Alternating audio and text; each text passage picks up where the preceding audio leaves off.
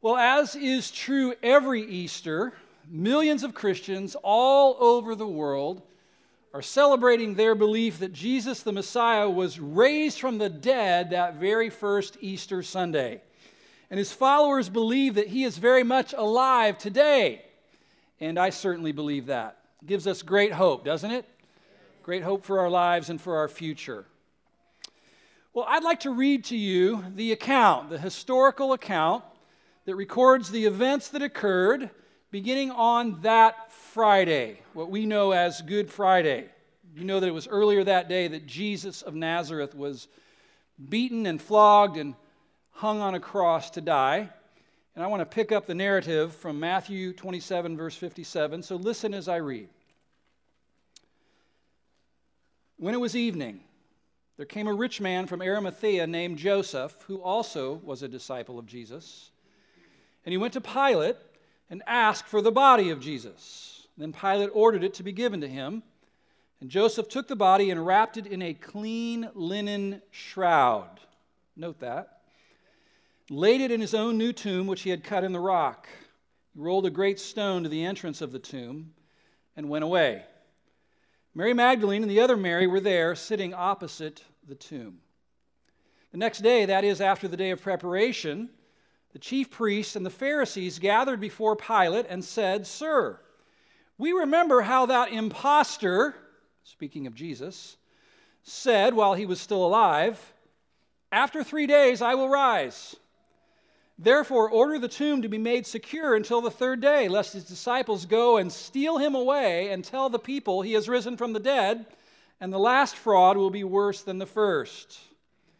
Pilate said to them, "You have a guard of soldiers. Go, make it as secure as you can." So they went and made the tomb secure by sealing the stone and setting a guard. Now after the Sabbath, toward the dawn of the first day of the week, that first Easter Sunday, Mary Magdalene and the other Mary went to see the tomb. And behold, there was a great earthquake, for an angel of the Lord descended from heaven and came and rolled back the stone and sat on it. His appearance was like lightning, and his clothing white as snow. And for fear of him, the guards trembled and became like dead men. But the angel said to the women, "Do not be afraid, for I know that you seek Jesus, who was crucified. He is not here, for he has risen as he said. Come, see the place where he lay. Then go quickly and tell his disciples that he has risen from the dead. And behold, he is going before you to Galilee, and there you will see him. See, I have told you." So they departed quickly from the tomb with fear and great joy, and ran to tell his disciples. And behold, Jesus met them and said, "Greetings." And they came up and took hold of his feet and worshiped him. And so now, Lord, through your Spirit, speak to us this day, I pray in Jesus' name. Amen. Well, of course, I'm talking to all of you gathered here today, but I want you to know that I especially have in mind those of you who came here to this Easter service today, but at this point in your life, you really wouldn't consider yourself to be a believer. You have your reasons. Maybe someone who was supposed to represent God to you didn't. Maybe they wounded you or disappointed you in some way, or turned out to be a phony or a hypocrite. Sadly, that happens, right? Or maybe you've had questions about Jesus or Christianity or life or death or heaven or hell, and you've not received any answers from people that were satisfactory to you. Or maybe things have happened in your life that soured you on God and caused you to turn away. And when I think of that, my mind goes to a man named C.S. Lewis. Familiar with him? He was the author of the book series, The Chronicles of Narnia, books that became movies. Maybe you didn't know this about C.S. Lewis, but for a good portion of his earlier life as a young adult, he was an atheist. His mother had died of cancer when he was about 15 years of age. And like some people who experience tragedy in their lives, he became disenchanted with God. And he turned away from the Christian upbringing that he'd been given. His skepticism about God continued on for a number of years, and it occurs to me that maybe that's where some of you are at today. Maybe you can relate. Maybe something horrible happened to you in your life or to someone that you love, and you wondered, where was God? If there is a God, where was he? And why didn't he stop this horrible thing from happening? And you found yourself turning away. Maybe that's you today. Or maybe you're here and the way you're thinking is like this. Well, what's all the fuss about, really? What's the big deal with Easter? Maybe earlier when we were singing, you saw people clapping and raising their hands and really getting into it, and you're thinking, weird people. What's wrong with you? Maybe you're thinking, I just don't really see how something that supposedly happened 2,000 years ago has anything to do with my life now. I get up every day, I go to work or school, I do my thing. I try to squeeze all the enjoyment I can out of each day of life. I try to be a good person. I think I'm good. What does an empty tomb back then have to do with me now? I guess I'm glad other people seem to be inspired by it, but it's not doing anything for me. Well, if any of these describe your thoughts today, I want you to know that you're in a good place. I'm glad you're here. I really am. But I do have two questions I'd like for you to consider today. The first is, what if it's true? What if it's true? That account I just read from the book of Matthew, what if it really happened the way that it was recorded there? What if it's true? And second, beyond that, what if it matters for you? What if that event that was alleged to have occurred so long ago in another land really does matter for you here, now, today? What if it matters? Maybe in ways that you haven't thought much about. If you haven't yet pulled the little outline, the little study guide out of your worship folder, you can do that. That'll help you track with me and help you see where I'm going this morning. But if you're a person who has doubts about Christianity or about the Bible or about Jesus coming back to life, or if you just don't see how a 2,000-year-old event matters that much for you, I want to give you a few things to think about, okay? I'm going to share something with you that I hope is going to sway you a little into giving a little bit more credence to this notion that Jesus did actually come out of the grave. And then I'm going to suggest some implications that you really ought to give consideration to if Jesus' tomb was really empty, including some that could impact your life today. So you ready for that? All right, here we go. First, did you know this? Did you know that nearly every credible historian around the globe accepts certain key facts about Jesus of Nazareth? I'm talking about people who are not friends of Christianity. Dr. Gary Habermas, one of the world's renowned experts on this topic, has cataloged the opinions of dozens of intellectuals, scholars, historians, philosophers, archaeologists, scientists, very smart people with lots of degrees behind their name. And even though most of them are not friends of Christianity, critics actually, nearly all of them have admitted these following 6 things. Number 1, that Jesus died by crucifixion. Number 2, that very soon afterwards, his followers had real experiences that they thought were literal appearances of Jesus to them.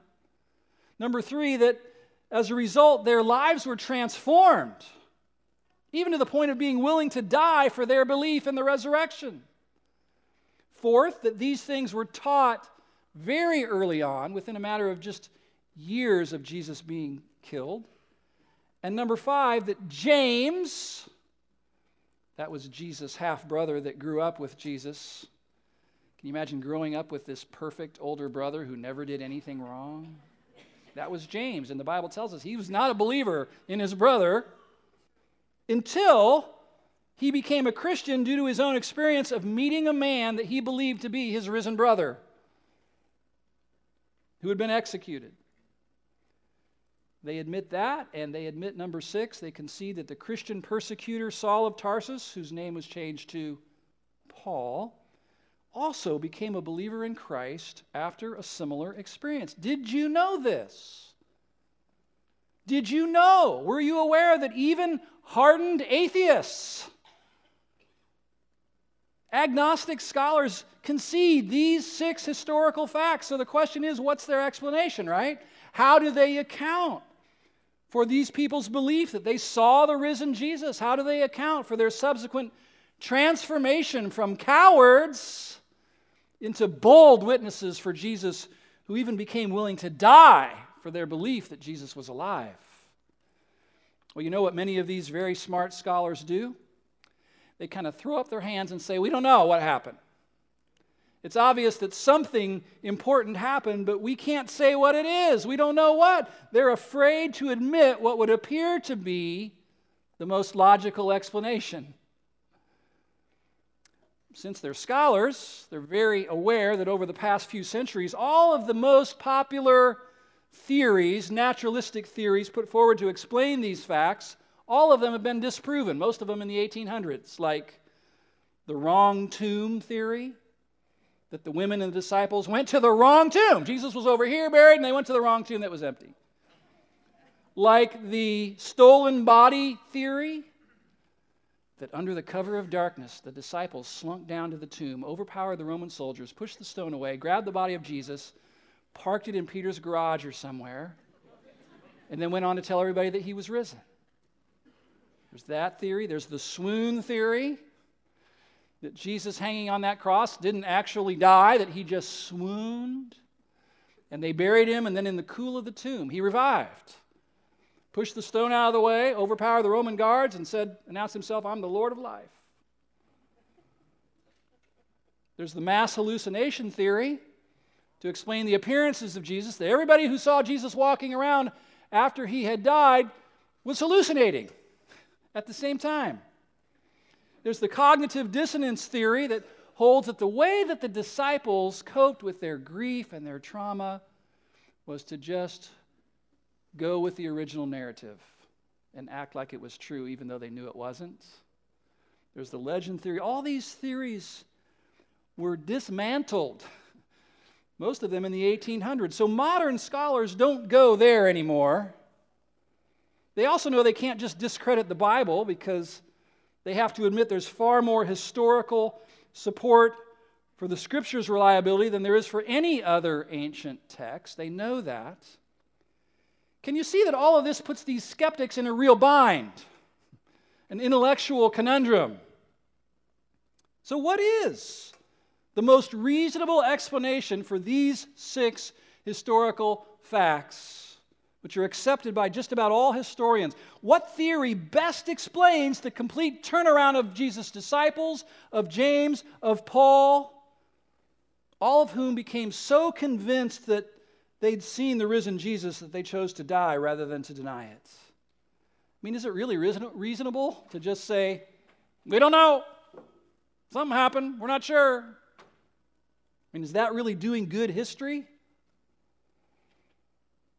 Or could it be that Jesus of Nazareth, after having been executed and buried in a borrowed tomb, literally, bodily, miraculously came out of the grave 3 days later? Amen. Could that be what really happened? What if the most reasonable explanation for Jesus' empty tomb was exactly what Matthew recorded in his account? What if he and the other gospel writers got it right? What if what Christians have been claiming for 2,000 years really did happen? What if it's true? You'll have to come to your own conclusion about this, but I do hope you'll give honest consideration to all of the evidence. Speaking of evidence, just kind of as an interesting side note here, an image is going to come up on the screen. You guys know what this is? What is it? The Shroud of Turin. This is actually a photographic negative of it that makes the features more pronounced so you can see them. And of course, this is an ancient archaeological artifact. And the question is, was the man whose image is there on that shroud, was that man Jesus of Nazareth? And scholars have debated this, and scientists have pored over this thing, and the answer is maybe. Possibly. Think about it. The most recent dating of this piece of linen cloth, 14 feet long, places it between 400 BC and 300 AD, the most recent dating. There was a 1988 carbon dating that dated it much later, but that's been shown to be suspect. So that's in the range, right? Pollen particles found in the shroud are unique, interestingly enough, to the Middle East, the area where Jesus lived. If you look at it closely, you'll see the wound markings on the body. The unique wound markings on this image are consistent with what happened to Jesus of Nazareth. Remember, there were thousands of Jewish males crucified by the Romans around that time. What would set this apart? Well, it's the unique wound markings, like the puncture wounds in the forehead. That's interesting. I mean, how many other Jewish criminals of that era had a crown of thorns mashed on their forehead? How about the bloody wound in the right side there that you see? Puncturing between the rib cage there, that was not standard operating procedure for Roman crucifiers in that day. That was unique. And then there's the blood marks that appear undisturbed, not broken up or not smeared as would be expected if the shroud was pulled off or the body was pulled away from the shroud. The blood stains remain intact. That's interesting. Maybe you know that testing of shroud fibers revealed that the body that had contact with the shroud was not in any state of decomposition. It did not decompose at all, meaning that the body was only in contact with the shroud for a short time before the body decomposed. And then the image on this shroud is very interesting. It appears to have been burned into the shroud. Has a unique 3D quality to it, very unusual, which undercuts those who claim that this was a medieval forgery. They didn't have that kind of technology to create that kind of an image. It's interesting, as I research this, some of the scientific examiners of the shroud have actually been bold enough to postulate that this image could have only emerged like it has by a sudden burst of radiation. Well, look, I don't know. I don't know that we can say indisputably that this shroud was the burial cloth of Jesus, but it's mighty interesting, isn't it? You can research it more on your own. There's actually an app now. It's called Shroud 2.0. You can download it to your iPad or your device. I did yesterday. It's really cool. You can pore over all of the little individual markings on this shroud. Maybe you want to do some more investigation of that. But as intriguing as the shroud is, regardless of whether or not it actually was the burial cloth of Jesus, to me, all of the other evidence is overwhelming. I believe that Jesus actually came out of the grave and left his grave clothes there. But you know what? Maybe you've already settled that question in your mind. Maybe you're a person, you've already settled the historical question. You're okay with it. You're good with it. Maybe today where you're at is, so what? So what? Why should I care, even if it did happen? Tell me why it matters for me today and for my life today. So let's think about that for a moment. And several things come to mind. See if you agree with me about some of the implications if it really did happen. First, to me it seems obvious there's a logical implication here of an empty tomb, because if the tomb is empty, wouldn't that mean that Jesus has power over death? I mean, it has to at least mean that, right?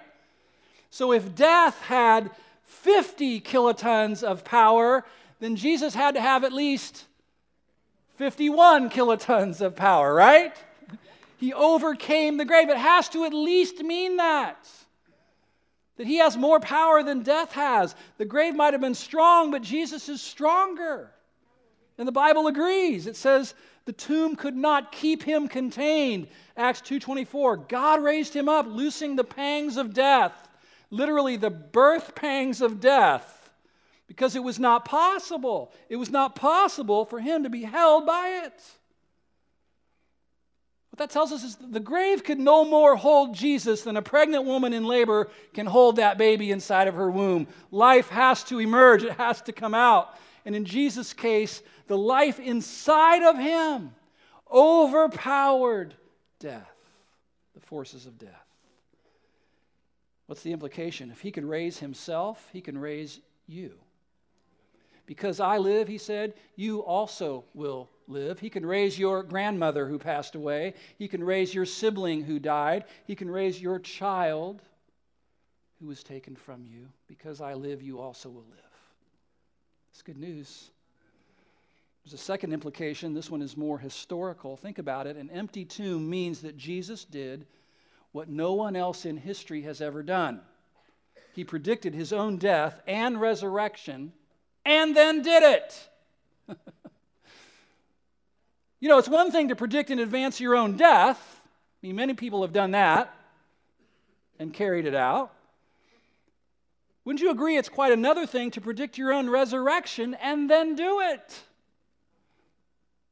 Who else in history has accomplished that feat? Nobody that I'm aware of. Did you catch in Matthew's account that the people back then clearly understood that Jesus had predicted that he would come alive again? The Jewish priest went to Pilate that Saturday, right? And they said, hey, remember that imposter? That imposter Jesus said he would rise from the dead after 3 days, so let's seal that tomb up right now so that no one can say that it happened. They had heard Jesus say, destroy this body, and in 3 days I will raise it up. They had heard Jesus say, I have authority to lay down my life, and I have authority to take it back up again. It wasn't hazy in their minds what he'd said, like it is to some people today. So an important implication of Jesus' empty tomb is that Jesus is unique among all the founders of world religions. He stands alone in predicting and accomplishing his own death and his own resurrection. You can look it up. No such claim was made by any of the other founders, and all of their tombs remain, shall we say, occupied. Jesus stands alone.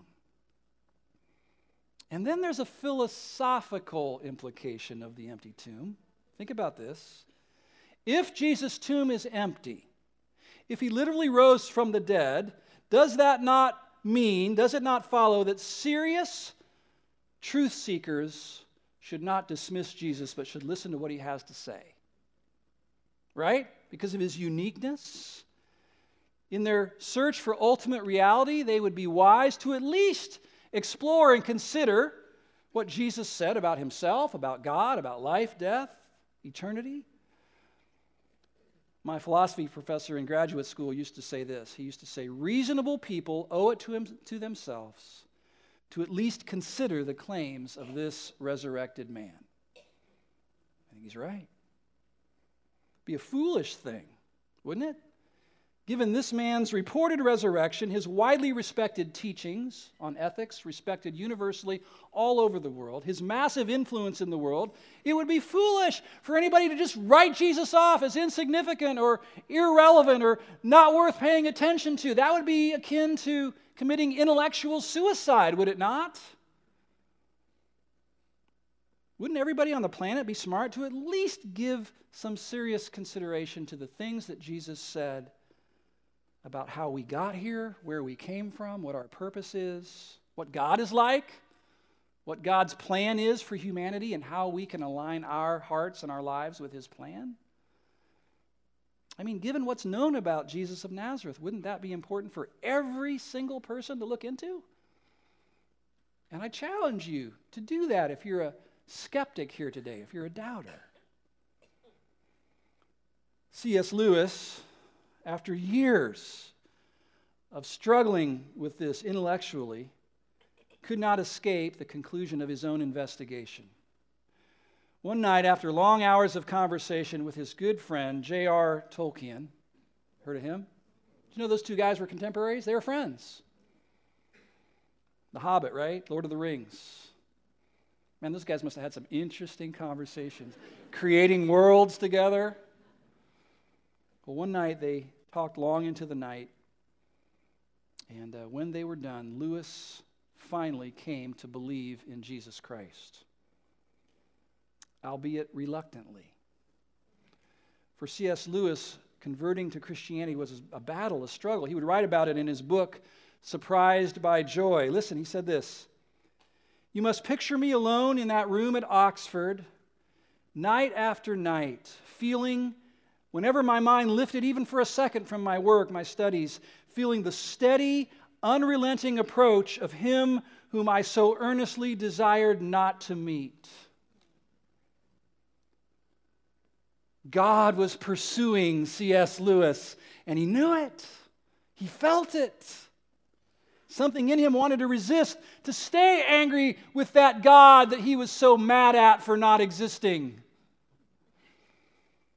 But the Lord, the patient yet relentless Lord, would not be dissuaded, would not turn away.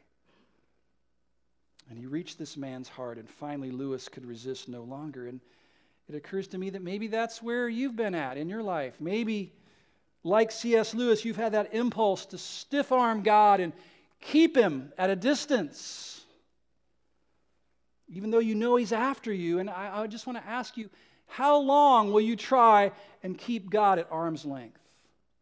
How long? How long will you keep pushing him away when you know he's after you? And what do you fear losing if you were to yield? What do you fear is going to be taken away from you if you should become a believer? Is it your freedom?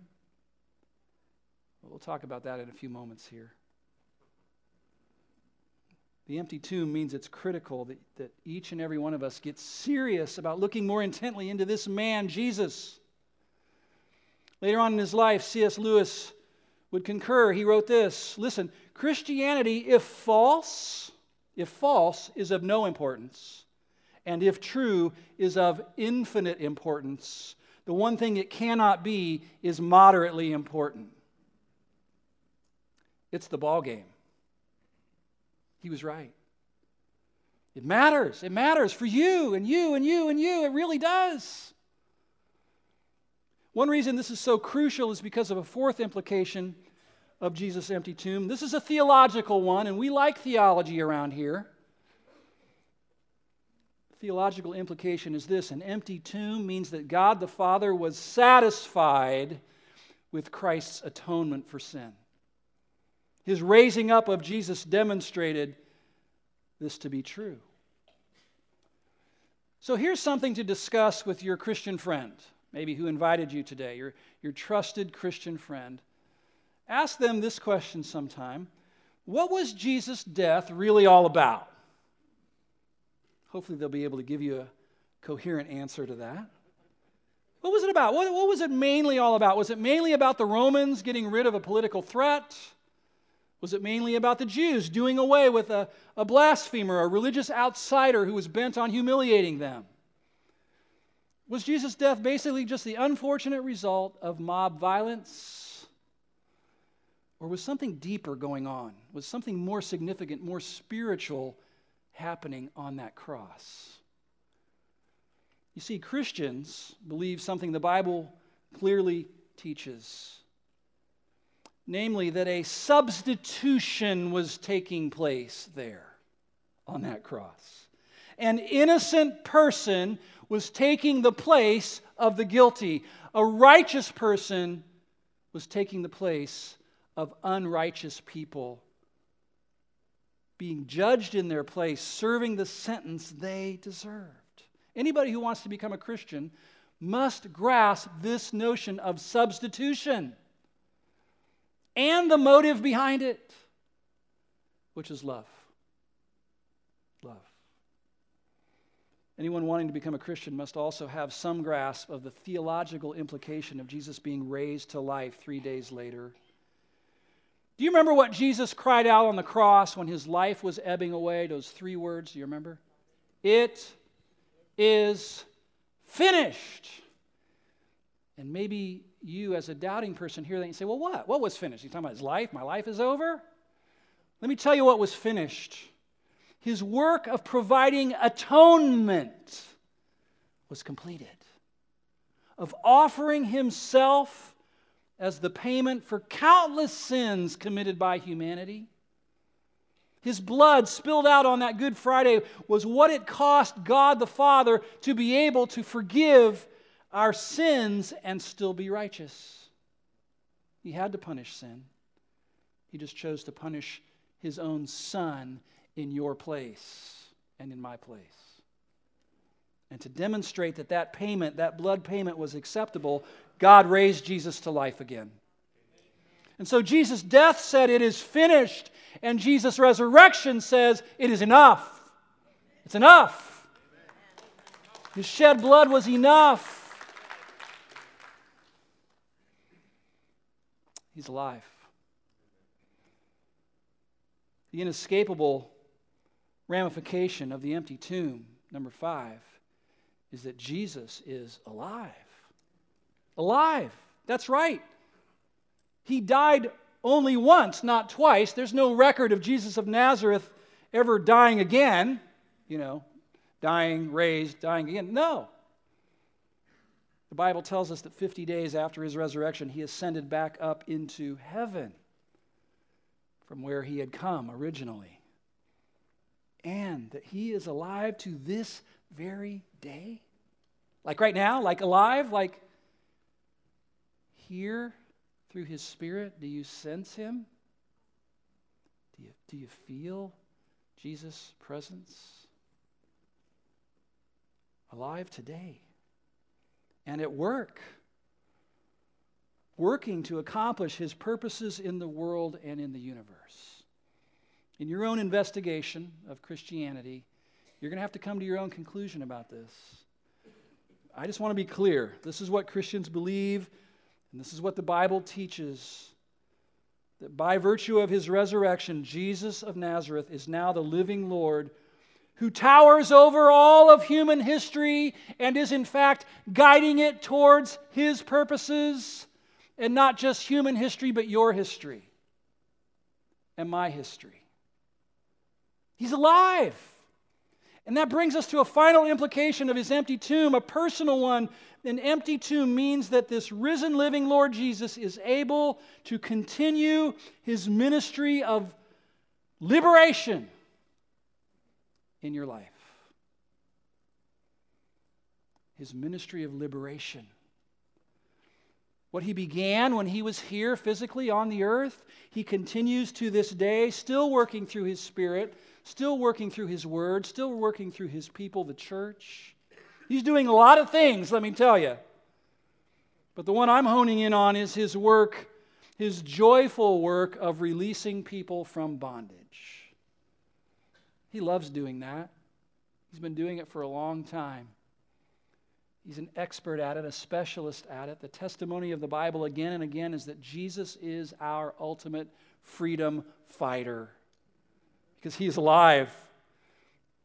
He once said this about himself: "The Spirit of the Lord is upon me because he has anointed me to proclaim good news to the poor. He has sent me to proclaim liberty to the captives." There it is. Freedom fighter. Recovery of sight to the blind, to set at liberty those who are oppressed.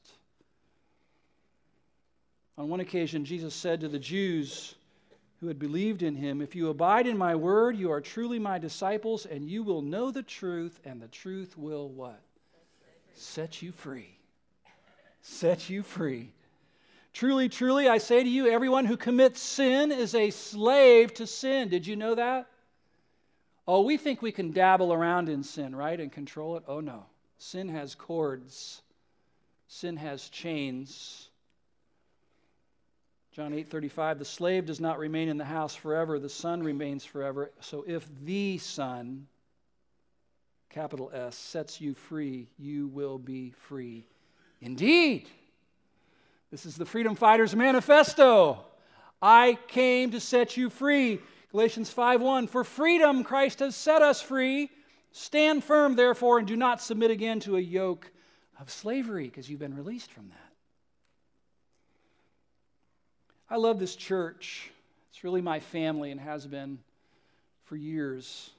There's a lot of ways I like to think about the church, but one way I think about the people who make up this body of believers is that really we're a collection of people who have been and who are being emancipated from the enslavements that imprisoned us, right?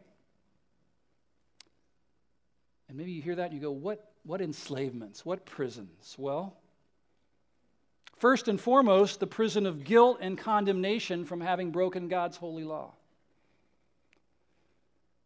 For all have sinned and fall short of the glory of God, right?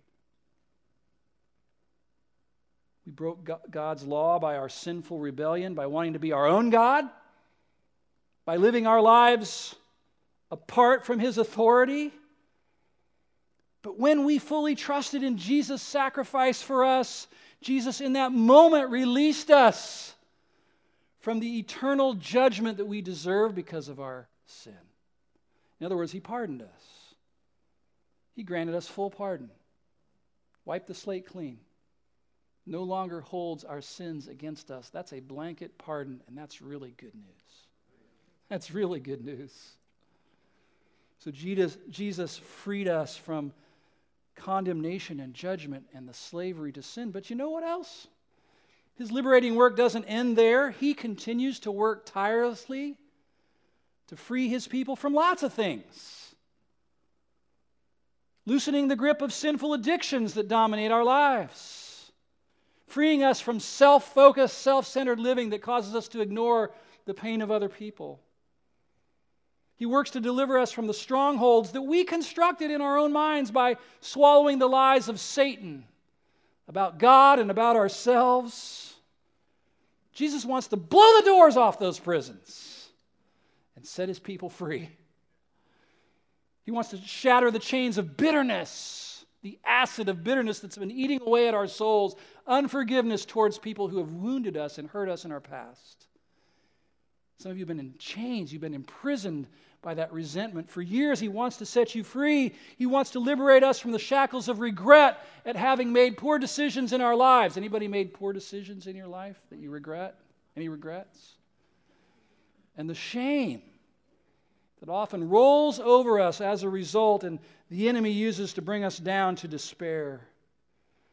Jesus aims to set us free from aimless wandering in our lives, walking through life with no purpose.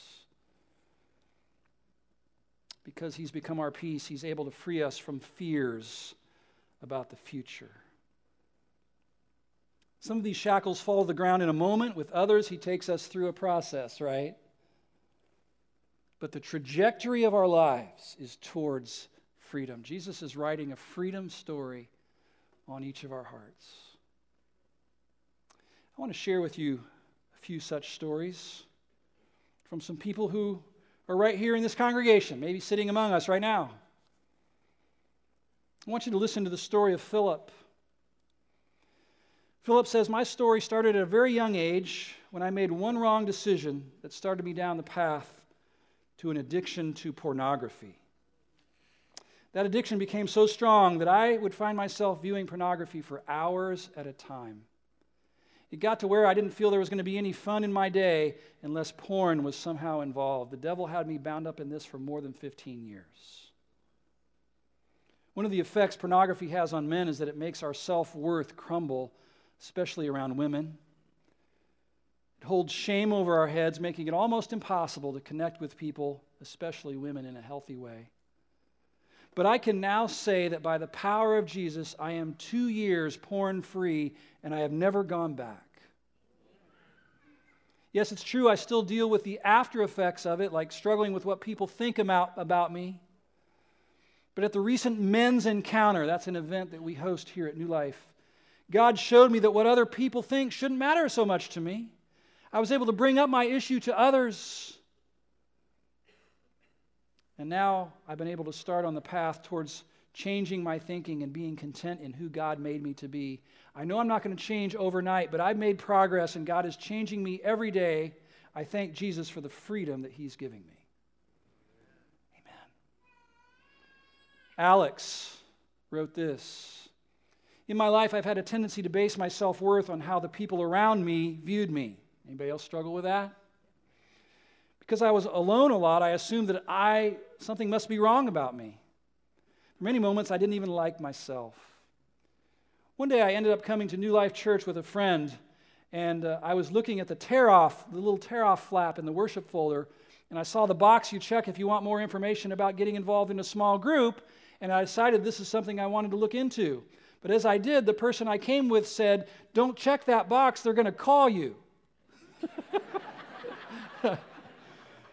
In that moment, I felt some pressure, but I still went through with it. In my heart, I knew I was doing the right thing that God wanted me to do. As I started to feel more comfortable at New Life, I did actually end up joining a small group.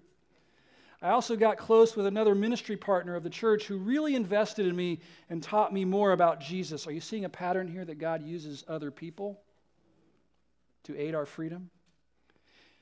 She says, I started diving deeper into the Word of God, coming to more celebrations, meeting more of God's people. As I did, I started to feel that void getting smaller and the feelings of loneliness starting to go away. And I eventually learned something that truly set me free. I learned that as a believer in Jesus Christ, my identity is now in Him, and He loves me no matter what. Have you discovered that yet? I learned that I am who He created me to be. When I accepted the fact that I don't have to be someone who fits in or acts a certain way, I felt my burdens lift, and I was set free from all of my anxieties and pressure to gain other people's approval. Jesus accepts me as I am. And now being a Christian and worshiping our righteous, ever-forgiving God is an amazing thing. A young man named Zach wrote this. He said, God recently revealed a bondage in my life. I was at a men's event and the Holy Spirit began to stir up in the room. And I saw that the other guys were moved by it. Then I felt something stirring up in me. I remember I was going to try to say something to help another guy, but as I did, something else happened. When I spoke, Jesus broke me from chains of my own guilt. I'd been held in shame for a long time because of sinful things I did in my past. But in that moment, with 12 hands laying on my shoulders and arms and my head bowed, the prayers of the small group of men allowed the Holy Spirit to move mountains in my life. My hands that had been clenched in a fist were suddenly opened up. I literally felt the peace of God. I love those men for their prayers, and now I know that God is amazing. Finally, a young woman named Megan wrote this. I've struggled with body image and eating disorders for more than 20 years. My own mother battled with her own weight for most of my childhood and was often critical of my sister and I in this area. The message I got from her was that I wasn't right the way that I was. She and the messages I got from the media every day impressed on me that my worth as a person and my happiness in life was very much tied to the shape and size of my body. Problem was, no matter what size I was never deemed to be just right. I was always too much of one thing and not enough of another. I started to internalize all this and came to believe that something was wrong with me. My response was to pull inward, to hide who I really was and not let other people in. I turned to the one thing I knew or thought I could control, my own body. I learned to use my body as a tool, as something to create an identity around, a way to be a somebody when I felt like a nobody. Eventually, I was diagnosed with anorexia and depression, and at that point, I knew I needed help. So I sought out someone to work with me to help me unpack my past and dig deeper, which really helped. And then one Sunday, in the fall of 2016, I came to New Life Church, and Jared was leading worship. I don't remember the exact name of the song that we were going to sing, but Jared prayed for us that the song would speak to everyone right where they're at. Then the lyrics came up on the screen and the word shame appeared and practically jumped out at me. In that moment, I felt God speaking to me that it was shame that I had felt for all these years and been hiding behind that kept me from sharing myself with others. I'd allowed it to bottle up the real me, the girl and the woman that God created me to be. I wasn't revealing that to others because I'd been afraid of being rejected and being unloved. I had actually in my life allowed other people to use me and mistreat me because I didn't feel worthy of anything else.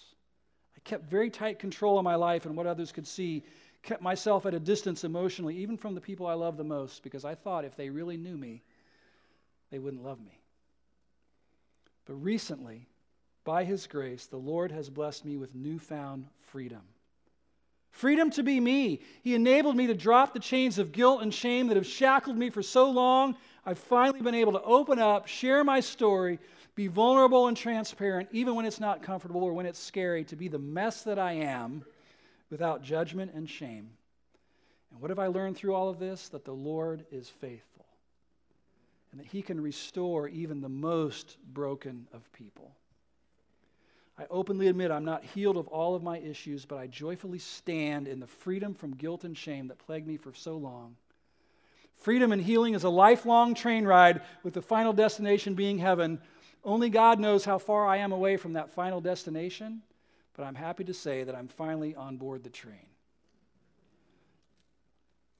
Listen, Jesus is the chain breaker. He is alive. He has the power to release us from the shackles that have bound us for so long. And as you saw, He often uses others in the family of God in that process. I'm going to ask our choir to return right now. They've got a great song they're going to sing for us in just a few moments. I know it's going to bless you. As they do, I want you to think about what you've heard this morning. Because I believe there's a next step for you in your own journey towards freedom through Jesus. I wonder, what's had you in chains in your life? What's kept you bound up and confined? What's imprisoned you in your life? Is it guilt? Is it fear? Is it people-pleasing? Is it shame? What is that thing that you would love for Jesus to set you free from? There's a little box on the bottom of your outline on the back side. Maybe you'd want to just take a moment and write in there, if you can identify it, can you put words to it? Because I want to pray for you in just a moment. Jesus would love to set you free. That's what He does. Let's pray together. Before I pray for all of us with your heads bowed, I wonder how many of you would just look up at me and say, Steve, I think God is talking to me today about my life. Would you just look up at me? God's talking to me about my life. Yeah. Yes. Yeah. Many, many of us. Thank you, Lord, for speaking. I wonder if there are some who would say, you know what, I came in today with some doubts, but I think I'm going to walk out a believer. I think I'm going to walk out of here as a believer. If that's you, would you just look up at me as well? Yeah. Amen.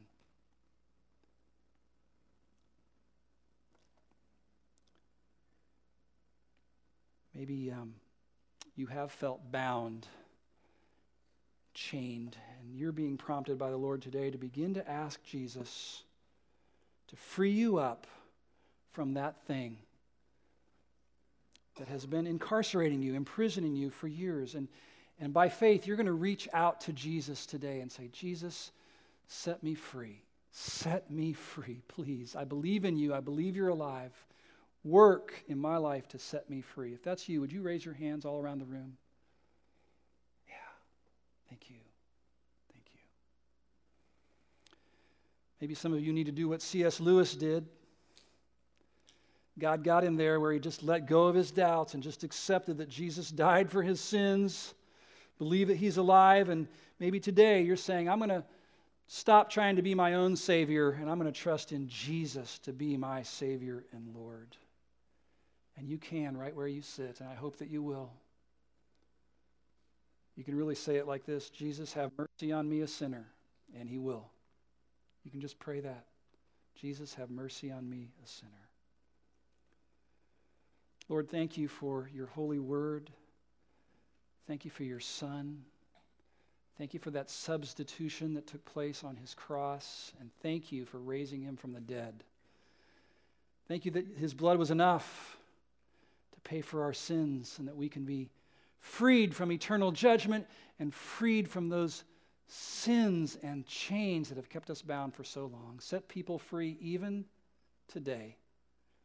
I pray in Christ's name. Amen.